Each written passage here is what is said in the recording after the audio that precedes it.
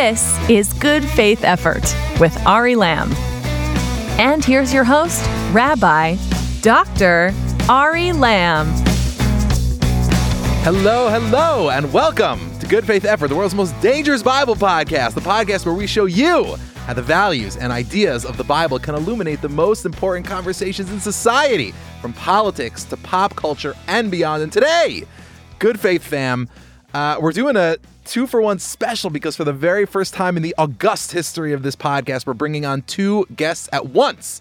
And the reason we're doing this is because I wanted to talk about my new favorite pod, Americanish, which brings together two Middle Eastern women, first-generation immigrants to these shores from wildly different backgrounds. Adela Kochab is a Syrian-Lebanese Jew hailing from Mexico City, while Mariam Waba is Egyptian and a Coptic Christian. And together, they talk about love, culture, religion, everything in between. The daughters of the diaspora, as they call themselves, and it's pretty awesome. I'm a huge fanboy. And we're going to get into all of that and more on this podcast. But first, let's set this up. So we're recording this episode a few days before it drops. And by the time it does drop, it's going to be the week before the anniversary of the biblical exodus from Egypt. So mark your calendars, everybody. Anyway, in the Jewish tradition, the Sabbath right before that anniversary is called Shabbat HaGadol, which in Hebrew means the Great Sabbath. Now, look, I get why the Exodus was great, like literally the most cinematic sequence in the entire Bible, maybe in like Western Civ, but what was so great about the weekend before, right? It was probably just a lot of packing and stuff. Now, the traditional answer is that, biblically speaking, what actually happened over that weekend was that the Israelites prepared to bring the Passover sacrifice. And in so doing, were courageously flaunting their monotheism, their belief in the God of the Bible, in front of Pharaoh and his people, who were the Israelites' masters and who most likely would punish them for it. And the great miracle was that the Israelites kind of made it through this whole process, offending the cultural supremacy of the Egyptians, and somehow managed to bring the Passover sacrifice unscathed. Now, look, it's a great miracle. And I can safely say that I personally have not performed any miracles as great as that. So I'm not taking shots. But I mean, guys, like, come on, what are we even talking about here? Like, literally the next week we're talking the miracles of the plague of the firstborn, the splitting of the Red Sea. I mean, those are great miracles. Like, not getting killed while worshiping God is important and all, but come on, like, that's why this Sabbath is the great Sabbath. Like, seriously, what makes this miracle on this Sabbath great? Now, the best answer I've ever encountered to this question was offered by my great-great-grandfather, Rabbi Yoshua Baumel. He was actually my grandfather's teacher, just as my grandfather was my teacher. So he has a very special place in my heart. And he pointed out that of all the miracles of the Exodus, this was the only one in which the Israelites achieved salvation without any of the Egyptians being hurt because of it. The 10 plagues ravaged Egyptian society. The Egyptians drowned en masse in the Red Sea. And don't get me wrong, they deserved their punishment. Those were necessary miracles for which we give great thanks to God. Just read the Bible, the Song of the Sea. But in contrast, the miracle of the Great Sabbath wasn't at anyone's expense. The Israelites were able to exhibit the courage of their religious convictions without anyone being hurt for it. And so while the plagues and the parting of the sea were certainly more spectacular miracles, it was the miracle of the Great Sabbath that was truly great, because greatness is not about putting others down. It's about aspiring to raise ourselves even higher. And I think this lesson is more essential for our society, particularly American society, which I know best, than at any moment in recent memory. I mean, we're deeply divided politically, culturally, even economically, and it's so easy to fall prey in an environment of that sort to zero-sum thinking, where what's good for me is bad for you and vice versa, so the important thing is to get mine. And I think one of the most urgent tasks we can undertake at this moment is to push back against that sort of thinking, to come together, not through a melting pot where we pretend that we're all the same, but through discovering what Rabbi Jonathan Sacks of blessed memory called the dignity of difference, that each of us brings our own unique stories, talents, and strengths to the larger project of building a better civilization. And so that's why I brought on the hosts of my new favorite podcast, Americanish, who are doing just that. Adela and Mariam come from very different backgrounds, though perhaps more similar than you might first think, which is part of the fun of the pod. But they're doing the critical work of coming together, not despite difference, but leveraging their differences. And it's just amazing to see. So without further ado, guys, welcome to Good Faith Effort. Adela and Mariam, thank you so much for being here. Thank you, Ari. So nice to see you again. Yeah, we're talking.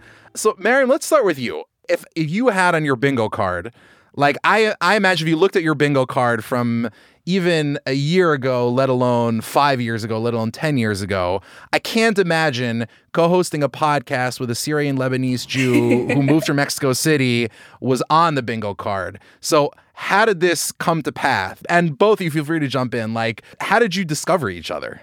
What a wonderful question and a wonderful note to start off on. First of all, none of this is on my bingo card. I feel like my life is a series of accidents, like ending up in the U.S., ending up with Adela. But a mutual friend of Adela and I introduced us because she had separate conversations with us.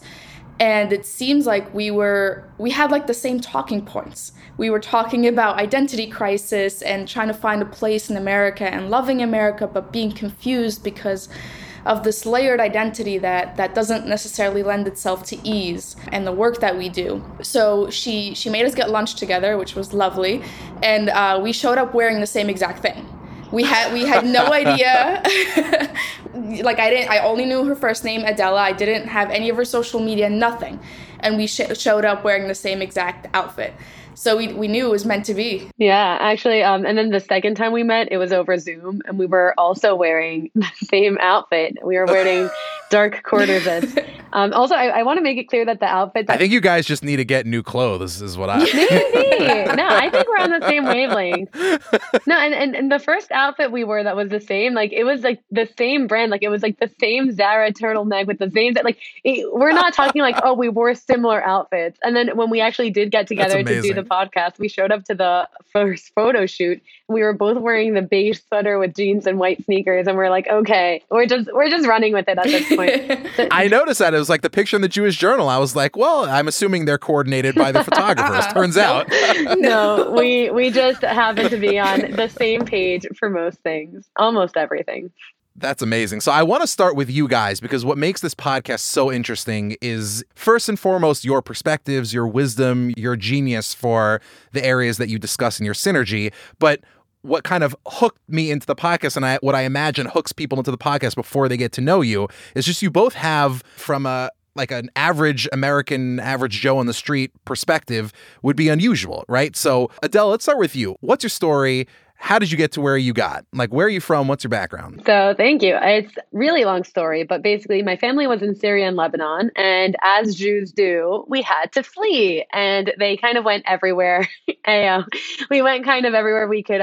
We were accepted. So I have family in Brazil and France and London and Montreal, but my family ended up in Mexico City specifically. It's just like a fun centuries-long relay race. You know? We love that. Like, they're like, oh, you have family in Brazil? I'm like, yeah, doesn't every person who's been exiled? But yeah, so we ended up in Mexico, and then we moved to the U.S. in 2001. I grew up in a Syrian Jewish community, super small, super bubbled. I don't know if you're familiar with Deal, New Jersey, but I'm from Deal. Halabim. Well, Halabi or Shami, it depends. I'm Halabi on my dad's side, Shami on my mom's side, and God forbid, I'm a unity marriage right there. As long as it's not pronounced Halavi, like you're not dairy, right? No, I'm not dairy. I recently learned that Ashkenazim say fleishich when it comes to being meated. We say meated. We just say I'm meated. But then I went to NYU, and very long story. There was a ton of anti-Semitism. An Israeli flag was burned. They physically assaulted and battered a Jewish student. They were arrested by NYPD. And then the school gave an award to the group that did this. I ended up suing NYU for anti-Semitism. And at the time, religion wasn't protected under law. So my case, they told me, was going to lose. I ended up helping prompt an executive order to change Title VI of the Civil Rights Act to include Judaism under its protections. So that's how I started with that. And now I'm in law school at Yeshiva University, Cardozo, pursuing my dream of becoming a religious liberties litigator. That's amazing. Okay, well, so... Man, I have to do cooler stuff. No. That's amazing. You're such a rock star. But incredibly enough, this is like John and Paul deal, because like after that John Lennon story, we have Mariam as Paul McCartney. Like, Mariam, you also have this unbelievable background. So first of all, I'm a humongous dork. So on the shelf right downstairs, I have my introduction to Sahidic Coptic, which I'm like making my way through. So Coptic is on my radar, but I would venture to guess that for most of our listeners, Jewish and non-Jewish, including for many Christians among our listeners, I don't know how much Coptic Christianity is on their radar. So first of all, can you tell us a little bit about your background? Tell us about, the Copts are sort of like the indigenous Egyptians. So tell us a little bit about Coptic Christianity, and tell us a little bit about your background. Like, how did you get on this obvious trajectory where you were destined to meet Adela somehow, right? Yeah, obvious. Of course. But before I get into it, I want to say the first time Ari and I met was actually on a Zoom call. I don't know if you recall. Of course I remember. For a Tikva working group. And I introduced myself. I was second to last, and then you were last. And I mentioned that I'm Coptic. I was the Copt in the room, and you were like, "Oh, I'm studying Coptic," and you like showed me your book, yep. And you have no idea how happy it made me because somebody knew who I am. Like, not me, Miriam, but me, Coptic Christian. And it felt so good to be seen and recognized, and things just felt good in that moment. It was meant to be. We had you over at our house. I mean, like, you're amazing. Yes. You did have me over at your house. It was lovely. You bought me a chocolate croissant. Yes. Anyways. So I grew up Coptic Christian. Copt, the word Copt is actually a Greek word meaning Egyptian. It's ancient Greeks used to say to refer to the ancient Egyptians. And 50 to 60 AD, St. Mark the Evangelist traveled to Alexandria and began to evangelize, hence St. Mark the Evangelist. What an incredible coincidence otherwise. Right? It's like he almost made it on purpose. So he began to evangelize, and because the ancient Egyptians had these complex ideas of a afterlife and a forgiving God, they quickly began to convert to Christianity, and the Christians of Egypt became known as the Copts because the Egyptian and Christian became synonymous. Around the 6th century, the 7th century, when the Arab invasion took North Africa and Arabia by storm, people began converting either by force or because they didn't want to pay a tax or they didn't want to be a dhimmi, which is a second-class citizen. And the Egyptians of Egypt, the Copts, kind of slowly became a minority, and Egypt went from being around 85% Christian, 85% Copt, to now being somewhere between 6 to 15%. The number is largely debated because there's really no way to count. And to this day, Egypt has a Christian Coptic minority community, and they're the largest minority in Egypt and largest minority Christian community in the region. And unfortunately, ever since, I would say, the past century, there's been a mass exodus of Copts and other minorities from the region, as Adela mentioned, because the region has been not kind to its minorities. And my family immigrated to the U.S. in 2007 when my mom actually won the diversity lottery visa. So being Unreal. Here is a lottery, and we won. My family lost, by the way. Just putting that out there. Yes, that was our first episode, winning versus losing the lottery. Wow. Yeah, and I studied at Fordham University in New York, Middle East studies, Jewish studies, and Arabic. And actually, I went to Israel for the first time during my time at Fordham. And I'm currently at the Philos Project doing really cool stuff that we can get into. So actually, it's a good transition point because the Philos Project, huge fans, by the way. Shouts to the Philos Project. One of the things that temperamentally, ideologically, intellectually, I feel like attracts me to groups like that is that we live in a society, and in particular, I mean American society, that I think when your average person reflects on its roots, they think of Rome, they think of Greece, and even though they know how important the Hebrew Bible, for example, is in American history, they don't typically think of like America as a Hebraic civilization, as sort of rooted in the knowledge and traditions and wisdom of the Hebrew world and of the Middle East more generally. But I think from a historical perspective, from a serious historical perspective, you actually just take our founding history seriously. This is a Middle Eastern society that we're living in. It's just come so far from its roots. Now, the two of you, and Adela, we'll start with you, but like, feel free to jump in and just cut me off. But like, as two people kind of coming from much more recently than this country, a Middle Eastern background and heritage and tradition, what do you think that, first of all, is important about Middle Eastern identity in a country like this? And what can this country kind of do better to sort of take more serious lessons from its Middle Eastern heritage? Like, what can America learn from the Middle East today? I mean, like, we're so used to thinking of the Middle East as an area that has like problems that need to be solved, but it does such an injustice to that area. So what can we learn from the Middle East, and what do you guys as recent Middle Easterners bring to this conversation? That's a great question. And for this, I want to go back to Ottoman Aleppo. So if you go back to Ottoman Aleppo, it was a city that had a very large Christian community, a very large Jewish community, and a very large Muslim community.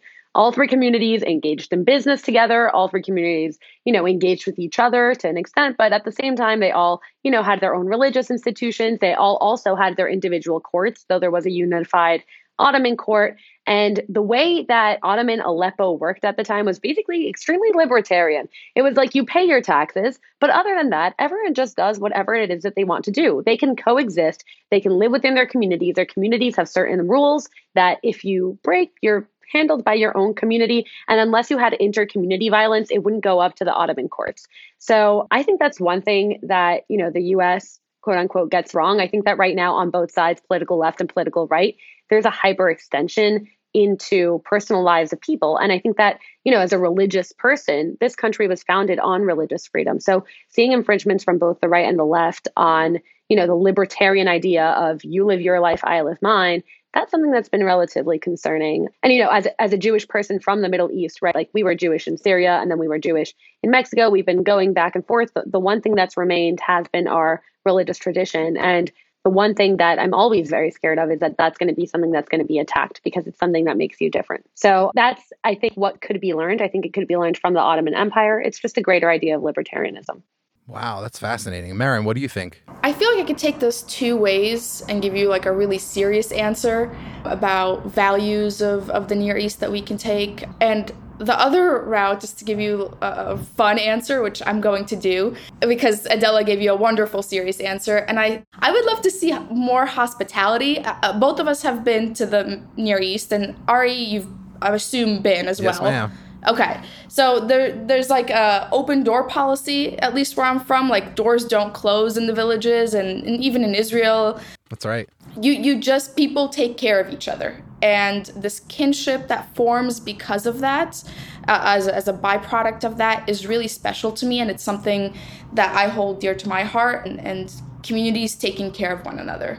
This is amazing. I mean, I love this. Free, like liberty and community, those are two things that often seem like they're in tension. And yet what you can see in historically and even today in the Middle East is you can actually hold those two things together. And that's what makes your guys' dynamic so wonderful. And I actually want to dig into that a little bit. Like, I'm curious from either of you. One of the things that's so just intoxicating about the chemistry that you guys have, and it like really pops on YouTube and on the pod, is you guys are genuinely curious about each other and about excavating each other's identity and aspirations.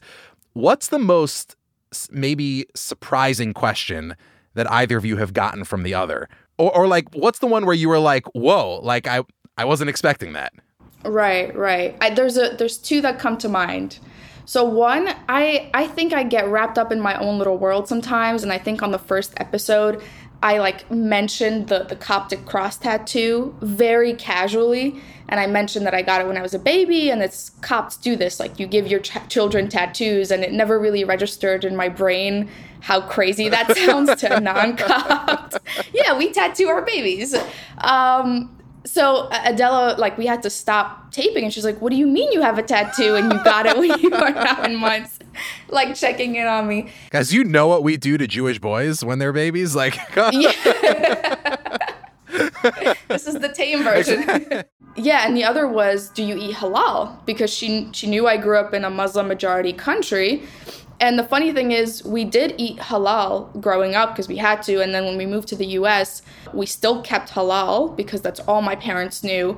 I do not keep halal anymore because I don't live in my parents' house. But in my parents' house, they still eat halal, even though that is a Muslim restriction and we are not Muslim. But because cultures and religions like fuse into each other, Copts keep halal because they live in a Muslim majority country.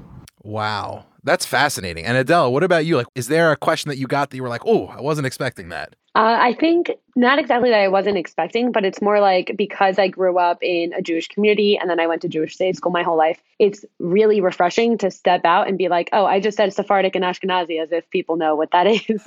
And, there's so many things that are so obvious in my head. Like, I worry less about the Sephardi Ashkenazi divide and more about like, Shami Halavi. Like, that's been my greater question. So it's fun to take a step back and really, like we did like an episode about Purim, and I was like, okay, well, why do we do any of this? It's not even just like the basics, but it's more like almost like explaining it again to myself. It's like relearning my own story. And I really like that. It's been fun. That's amazing. And I feel like one of the things that I laugh about is like, I'm sure this is true for every minority community, but like in the Jewish community and certainly like in sub communities of the Jewish community, like the humor could be so specific that you forget how like inaccessible it is to someone who's like not in that. It's like, oh, it's like, you know, there's this guy I know who like people thought he went to Landers, but actually he went to Yeshiva University. Like, ha ha ha ha. And like no one gets that joke, right? So, but one of the things that's kind of inescapable about your show is that if you pitch it to somebody, one way to pitch your show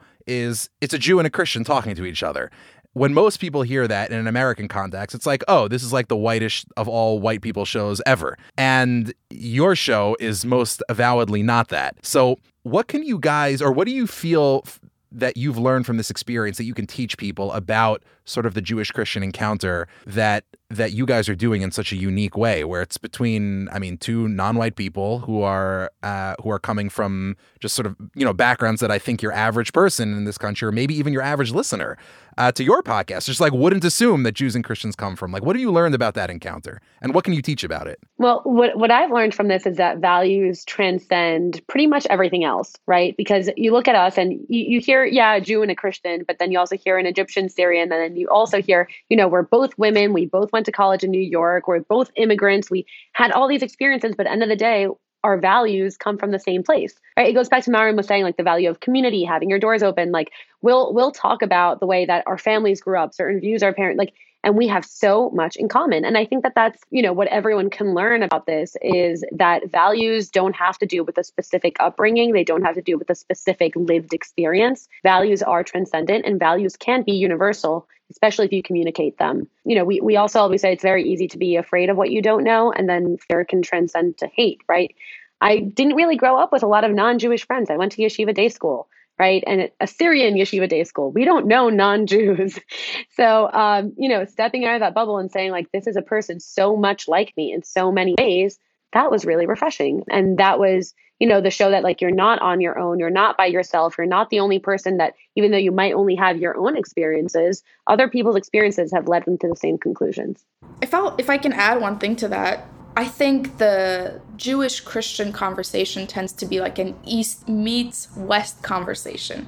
And that dichotomy is like sometimes stuck in people's mind. And I think where we shift the conversation in different ways, it's an East meets East conversation, because it's the seam of the world, that region, the Near East. Everything that we know as a civilization, as humanity, comes from there.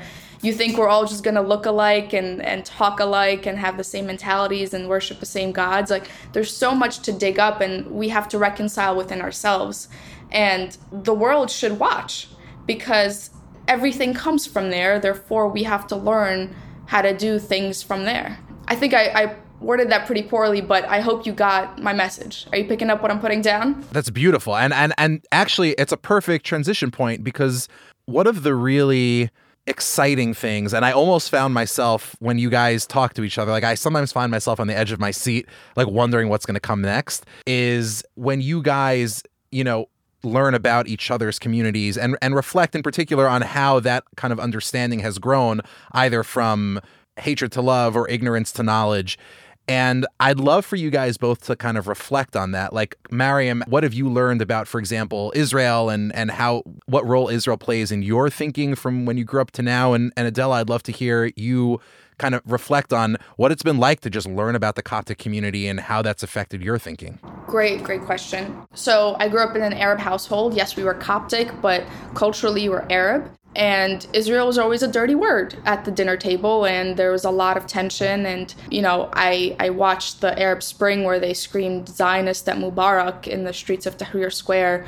And that was my scope of Israel. It was a very cut and dry conversation. There was an end point, and you got there pretty quickly. And then college happened, and I took this class where it was Israeli society, culture, and civilization or something like that. And the professor was actually Israeli. Doron Benatar mentor, one of the best people I know. And part of the class was going to Israel for 2 weeks. And I was like that annoying kid in class that my hand was up before he even asked questions, ready to talk about something. And we went to Israel, and I had my whole world turned upside down. This was a place that I had talked about, read about, but the reality was so much different than the world I had created in my own head. And I came back, and I'm very open about this, I came back a raging Zionist because I tried to find the best kind. A reason. Yes, the best kind. Everybody should.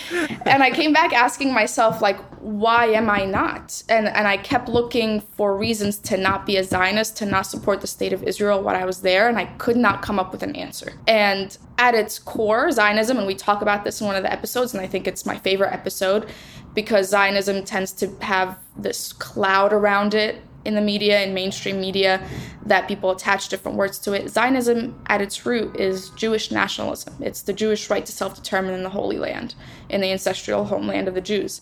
And that, as a standalone, how could you not see that? And I was an angry college student because I thought I had been lied to my whole life, which I felt like I did. And I began reading and researching and applying to things like the Tikva Fund Fellowship, which shout outs to Tikva and Alan, great people over there.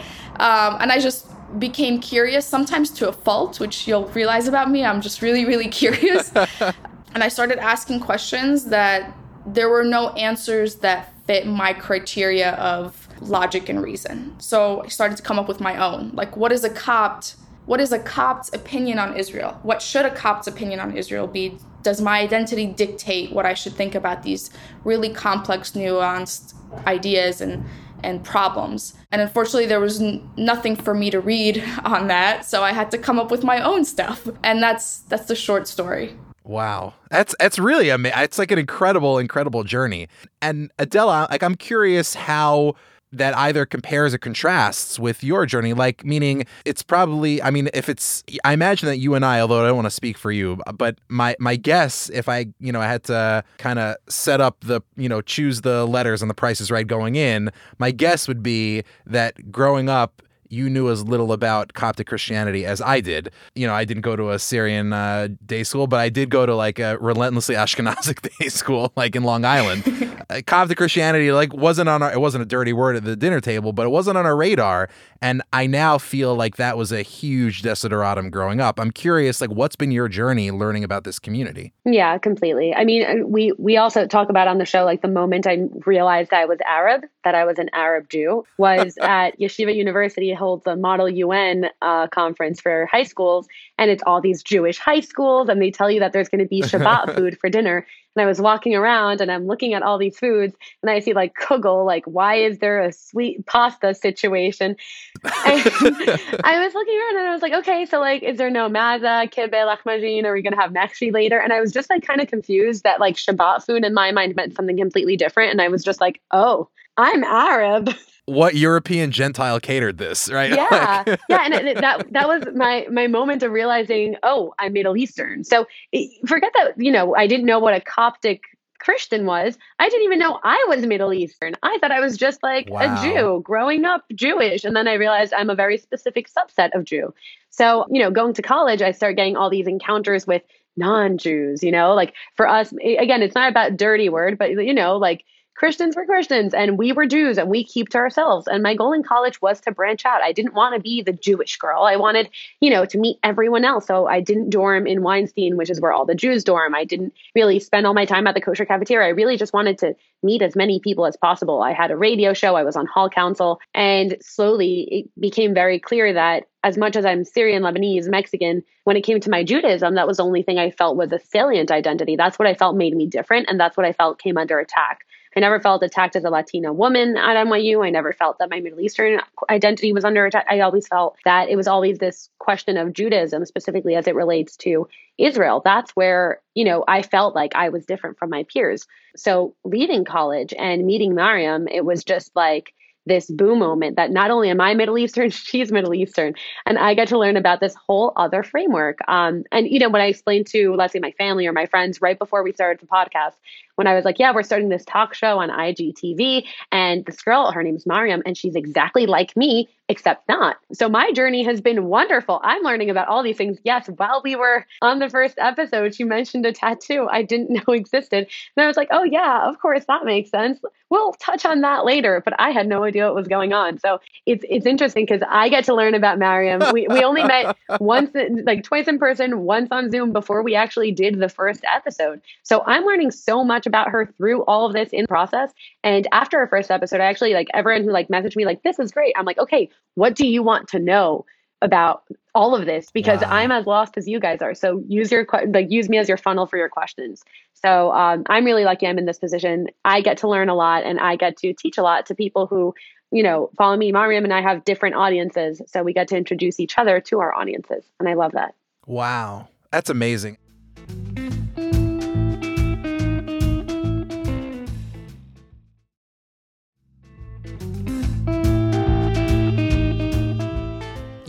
This week is probably a critically important week to have this kind of conversation for our communities particularly.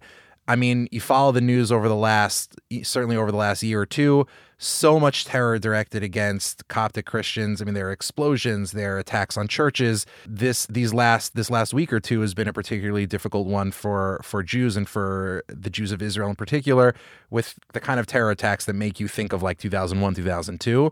It's a pretty scary time. When our respective communities suffer this kind of violence and terror, how are you guys able to be there for each other in a way that like maybe you wouldn't have imagined? Like, how does that play into your guys' relationship? Well, one thing I really, appreciated was when Russia bombed, the Babi Yar Memorial in Ukraine to get to the tower, the production tower. I think it was a TV tower. I actually hadn't even heard of anything that was going on. I was in class, so I hadn't checked my phone. And it was in the Americanish chat that, Mariam was like, Adela, like, do you want to speak about this? Is this something you want to use the platform of Americanish for? So it's great because not only do I have a co-host to be like a partner in crime, quote unquote, but Mariam is so educated and well-versed and so informed on everything that I also don't feel like I'm by myself where it's like, well, what do I have to say about this? Or, I feel no pressure. I really do feel like I have a partner when it comes to fighting all of these things. And that's a big thing that came from Americanish in the first place. Sometimes you feel, Jews are such a small population. You feel like you're on your own. No one really hears you. You're on this fight on your own. But no, you have allies. And I want to be an ally for Mariam. I hope the time doesn't come where she needs an ally. But either way, I hope that me and my community can be there. Wow. It's really interesting for us to interact because we are cross-referencing so many things. Like I obviously, Copts listen and follow me on social media, and they don't really know Sephardic Jews or the Sephardic Jewish community as much as they should. And it's really interesting to when they see me post stuff about Jews in Israel, and it's really interesting when Adela reposts any of my stuff or is vocal about the Copts or just minorities of the region, because I do care about the Copts. They're my people. I feel their pain, But it's sometimes good to scope out and look at the bigger picture and look at the region as a whole, minorities as a whole. And I feel so blessed that I have Adela as like a support system to fall back on. So I'm not just shouting in the void that is social media. Like, how they say if a tree falls in the middle of the forest, did it really fall or something? And having somebody that, can talk about things that aren't just theirs. She talks about my stuff, I talk about her stuff, feels like such a blessing. Wow. And that actually, I mean, it speaks to an additional commonality that you guys have, which is this isn't just two Middle Easterners. It isn't just two immigrants. It isn't just a Jew and a Christian. It isn't just, the Middle East. It's also two women, which is another interesting part of your dynamic with each other. So how has that played into your encounter so far? And Mariam, I'm curious that, your perspective coming from your kind of background, and Adela, your perspective coming from your background as well, because you guys bring so much that's the same, but also so much that's different to this conversation. Yeah, we talk about feminism in a very different way than what the mainstream conversation is right now, and I think it's totally captivating, like totally captivating. You think so? I know so. So I again, grew up in an Arab household. I'm the eldest of three girls. And as Americanish as I would like to say that my household was, it was more Arab than American because we were first-gen immigrants, and my parents were trying to find the balance between what to adopt from this new culture that we're being introduced to versus what to keep away from your children and what to keep from your old culture. And there are very rigid rules within our community, often unspoken, about what career to take on and what you should speak about. And because we have this minority mentality, it becomes so internalized, and it becomes the unspoken law of the land that you stay on a narrow and straight path, don't ruffle any feathers, don't talk about things that are controversial, don't get into any trouble, because back home, if you were to get into any trouble, the price is very, very high. And us doing like this, just our exchange purely, us talking to each other on camera, is very much ruffling feathers. Us talking about things like Zionism and Israel and the Coptic plight is very, very much ruffling feathers within our own community. And we talk a lot about activism versus advocacy, and not just having a microphone, but really standing for something. And women in this field, there are not a lot of us.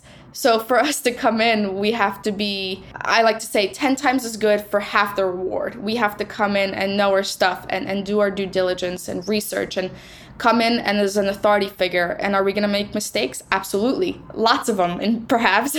But it's up to us to make those mistakes, because if nobody's making the mistakes, then nobody's doing anything, period. So do something and make mistakes and learn from them and keep going. I hope I answered your question in totality. Maybe Adele will have something interesting to say. I mean, I'll hop in and I'll just say, one of the first things that we talked about was our similarities, because we're both women from Arab households, right? And one thing that we had in common was certain limitations on the kinds of educations our families wanted us to pursue.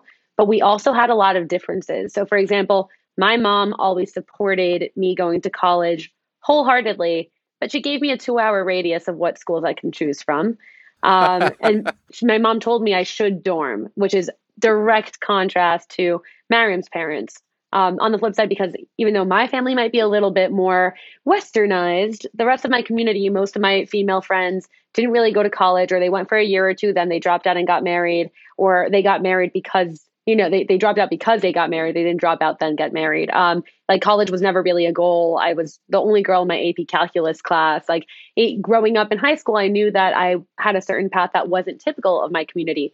And I'm very lucky I had my parents' whole support with that. And then you see someone like Mariam that has to put up the fight and change the conversation that her sisters can now have. So it's been great because it adds another layer. I think that as much as we both love our communities, and that's exactly what the show is about, love for our communities, we recognize there's a lot of areas where it can change and grow, and us being that change and growth. It's not about flipping the table. It's about saying, I love this table. Let's make this table work for everyone. And I think that that's always been like the unifying theme of Americanish, is that we really do love where we come from and we love our traditions.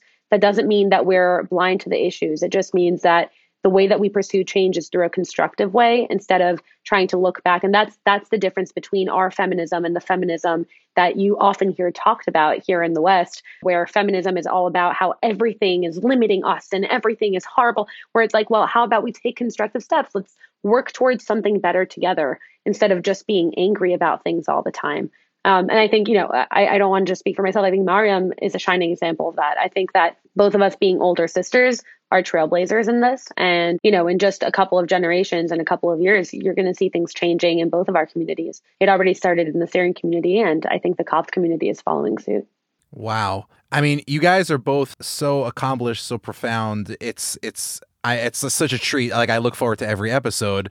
So I suppose just a last bit of reflection from each of you. I'm curious, what's the intervention that you guys want Americanish to have in the conversation, right? If you guys are looking, who knows? This could be like a Law and Order or like the Simpsons deal where you guys are on season 37 of Americanish, right? But at some point, when the pod run comes to an end, you guys look back, what's the legacy of Americanish, right? What's the legacy that you guys are hoping to have with this show? If I had to say there's one goal of this, is to connect communities. There are millions of Copts, there are millions of Jews and other minorities, but I'll just speak for the two that I know very well and the ones that we portray on Americanish that live right next door. Yet there's no communication, no collaboration, no like there's no meeting point for us. And because we both have large diasporas, let me just talk about New York. There's Copts and Jews more than you can count of both communities. And why don't they know that about each other? And why aren't they having the tough conversations about their roots and where they can share deep, meaningful connections? And if our conversation sparks that, and the first conversation might be tough because there's a lot of reconciliation to do and conflict resolution to do, and that stuff's not easy at all. And if the first conversation's tough, the second one's tough, the third one will be easier, and the fourth will be easier, and so forth. So that's my goal, to connect communities, to see how we can build bridges and we can take care of each other. Yeah, I completely agree. I think connecting communities is the main goal of Americanish. And I also think, we're both atypical people to hear from who have had very different experiences, but very similar. So I think that a secondary goal that we have is saying things that a lot of people in our position have felt, but no one has said out loud. And we've been getting messages since Americanish came out. Like, I have a friend who's a Greek immigrant. She's not Jewish. She's just from Greece. And she says, yeah, I felt exactly the same way, or I had the same experience going to college. We have my friend Mia, who is, she's from Dubai. She's also Brazilian. And, we had a whole episode about, what languages do you dream in? Or, are you insecure in certain languages? And she relates so much to this. So I think the secondary goal is finally saying what we've all been feeling and showing that you're not alone in these experiences. There's a lot more people like us, a lot more people who are Americanish than you might think. So I think it destigmatizes the conversation, opens the door and saying, this is how we've navigated this. Not saying that we did a great job, but we've navigated a lot of these difficult conversations. And they're conversations that you can have too. So that's I think, the secondary goal. Amen. Adela and Mariam, thank you so much for coming on Good Faith Effort. Tell the people, where can people find Americanish? Like, where can you get it? At Americanish Show on Instagram, same for YouTube.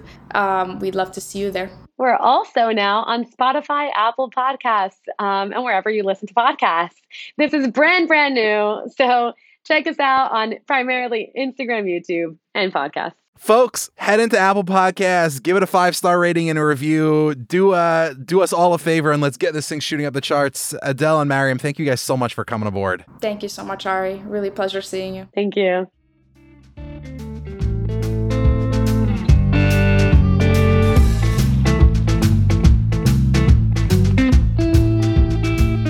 American society sits right at the nexus of grand traditions of liberty and community, the freedom to be apart, and the courage to come together. So put differently, our greatest societal strengths here in America are our political system and our religious story and roots. And those goods can be in tension with each other, but they can also produce this wondrous, inspiring alchemy that can lift up our respective communities and even the world at large.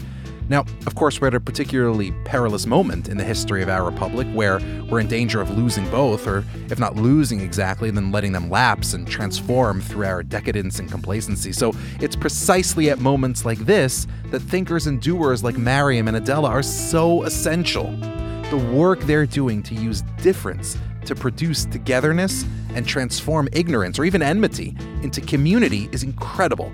And I pray that each of us will do our part in pushing that work forward in the days, months, and years to come. Anyway, thanks so much for listening. And if you enjoyed the pod, then please be awesome. Head into Apple Podcasts or iTunes or wherever you get your podcasts and give us a rating, 5 stars only, because it really helps people find the show. Anyway, this is Ari Lamb making a good faith effort. I'll see you next time. Good Faith Effort was created and written by Ari Lamb.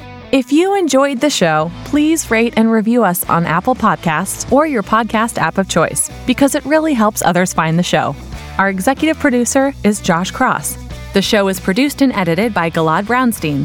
This is a Soul Shop podcast, presented by B'nai Zion. Follow us on Twitter at GFaithEffort. Follow Ari at Ari Lamb and sign up for our email list at soulshopstudios.com/goodfaitheffort. For more information about Soul Shop, follow Soul Shop on Twitter at Soul Shop Studios and on Instagram at soulshop_studios. And check out soulshopstudios.com.